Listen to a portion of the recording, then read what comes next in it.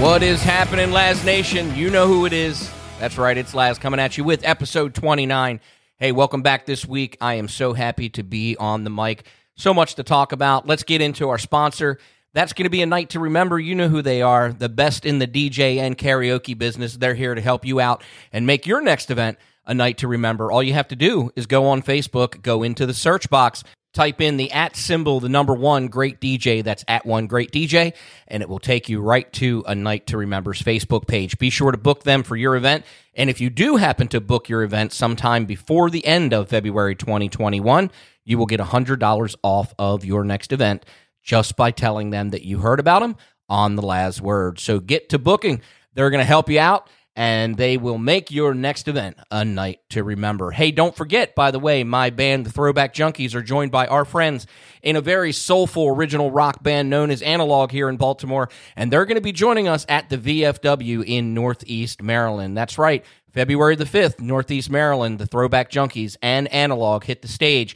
The show time has changed now that the governor has opened things back up, so Analog hits the stage at 7 p.m., and you do not want to miss these guys. And we will be rocking until 11 o'clock that night. So be sure to check us out. That's February 5th, the VFW in Northeast Maryland. So let's dive into the show.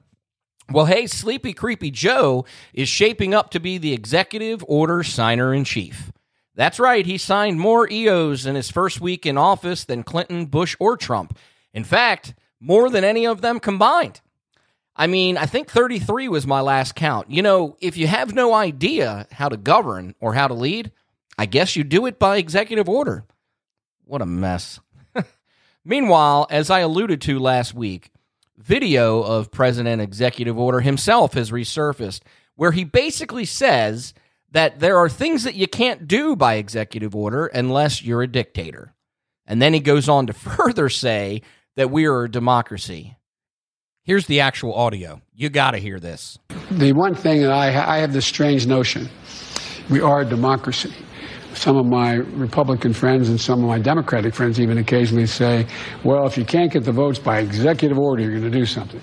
Things you can't do by executive order unless you're a dictator. We're a democracy. We need consensus. You know, I don't even know where to start with this guy sometimes. So here we go. Hey, Joey boy. You're proving very quickly that, in fact, you are operating like a dictator, and you've further proven that you have no damn clue how our government works. We aren't a direct democracy. We are a federal constitutional representative democracy, or better known as a federal constitutional republic. Yeah, that's what we are. That is actually what our form of government is here in the United States. And the fact that you, as president of the United States, either don't know that, or worse still, you don't understand that very principle, is beyond frightening. And frankly, it's shameful. Exactly. One of the executive orders that Biden has signed expands the ACA, or Obamacare, the Affordable Care Act. And, you know, I get so sick of liberals over the last 11 years. All that we have heard is Obamacare is the law of the land. Stop trying to overturn it. Well, my argument is, if you want to use that ridiculous argument, then I'm coming back at you with the fact that the Second Amendment has literally been the law of the land for 230 years. Yet you libs are still trying to overturn it. Typical liberal hypocrisy. I want it my way and only my way because that's all they know. It's ridiculous. Amen, brother. Well, if you're listening to NPR or any of the other idiots out there in the mainstream media, they'll tell you that this particular EO that he signs gave access to reproductive health care. And that's a nice way to spin it. But what it really means is now the government will fund abortions, not only here in the U.S., but around the world. And it will fund money to international non-governmental organizations that provide, quote-unquote, abortion counseling or referrals. That's right. Basically, in a nutshell, we're all going to be paying for the murder of unborn children, not just here now in the United States, but all around the world, because apparently the lives of those unborn children mean nothing to this administration. It's sad, it's sickening, and it's immoral.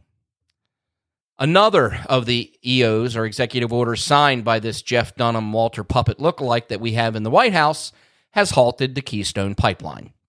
And in a twist of irony, the very same day, the president signed an EO which killed 11,000 jobs and cost an estimated $1.6 billion in gross wages.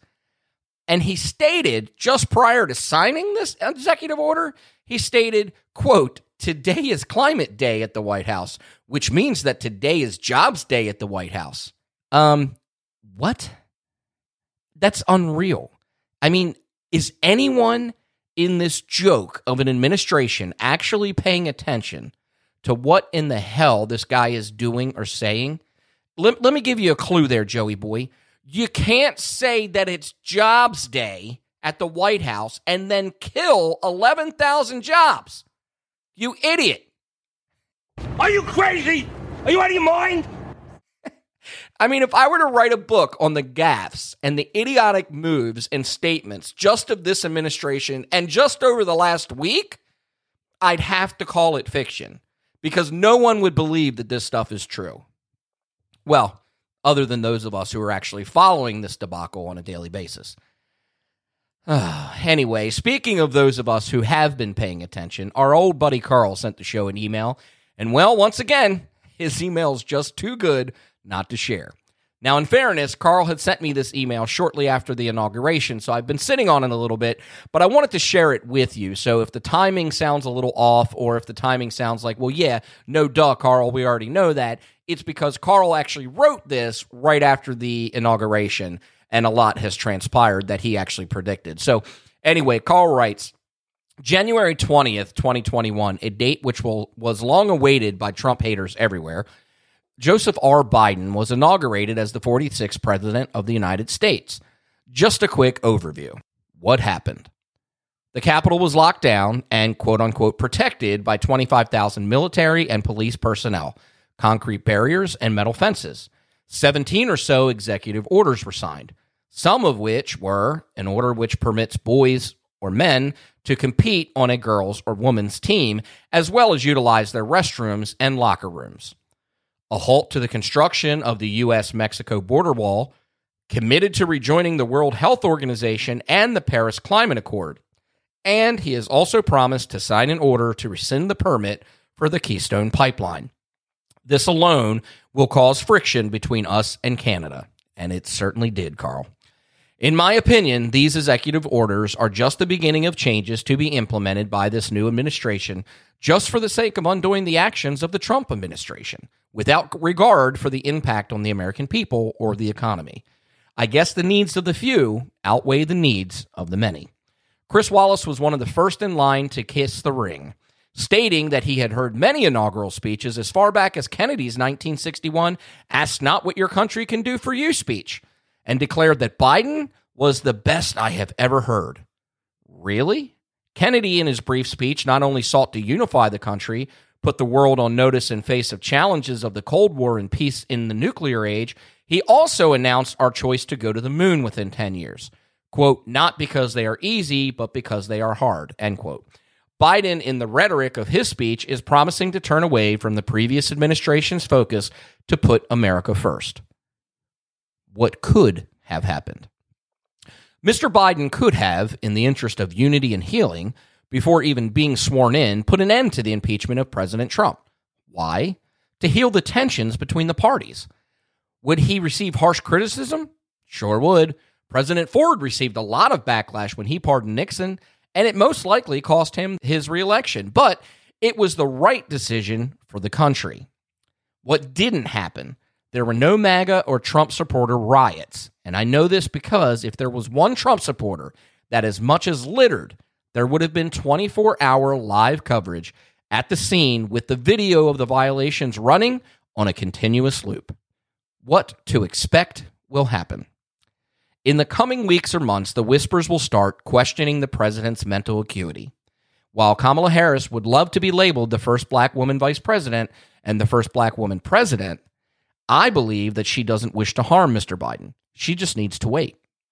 The mainstream media will continue its Harlequin romance with the Biden administration, holding hands as the clouds part, the birds start chirping, and as they skip off into the utopian sunset. Love that, Carl. There will be a considerable amount of buyer's remorse very shortly once all of the executive orders begin to impact individual Americans. Am I optimistic that the next 4 years will be good for the country? Not so much. However, I am hopeful that there will not be irreparable damage done. This is still my country, and yes, Joe Biden is our president, in the same way that President Trump was the president of those who did not vote for him. We are all Americans, with a wide variety of views and beliefs. We do have the ability to come together. We've done it in the past. Let's not tear this country into pieces in the process. Well, Carl, as always, my friend, very well said, well written, and point well taken. I appreciate you listening to the show and you sending in the email. Keep up the good work, man. And you know what? I think you do have a blog in your future, so you should get on that. You know, I don't know what the future will hold under this administration.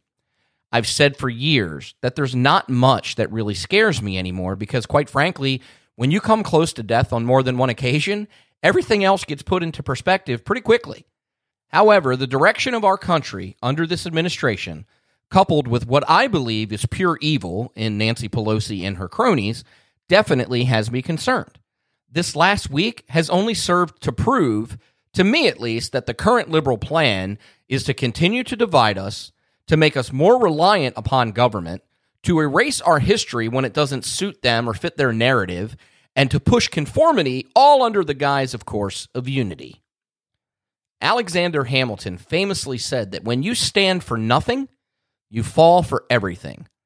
Well, Laz Nation, I have to ask you, what do you stand for? But more importantly, what will you stand for? Because I think it's becoming more and more apparent on a daily basis that that is the very question that we as conservatives must ask ourselves. And that's the Laz Word. Oh, there he is. My man, Bawlmer Billy. What is going on? Hey, Laz. What's up, buddy?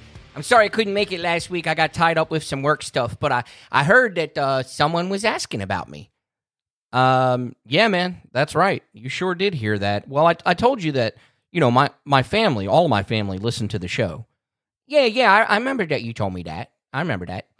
Well, my mom always asks where Bawlmer Billy is when you're not on. I mean, forget the fact that I'm her son and I'm actually doing the show. She just wants to hear Bawlmer Billy. Yeah, you know, like I always say, even if you don't like me at first, I'm going to grow on you. Yeah, I know, like a fungus. Oh, come on, Laz. I'm messing with you, buddy. In all seriousness, though, you know, she gets a kick out of hearing you on the show. So, but she did take a little spill the other week, and she really did some damage to her shoulder. So it looks like she'll be going in for surgery soon, and will have a pretty lengthy recovery. Oh, man, that's horrible.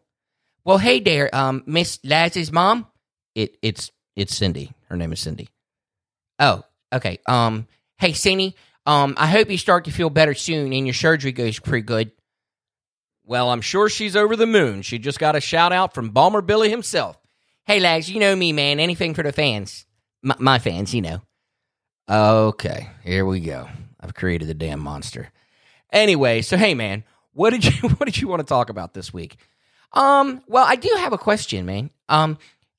You know, because I had asked it, and I don't know if we ever got an answer. Okay, sure. Well, what is it? Well, have we gotten an answer back from John from down the ocean?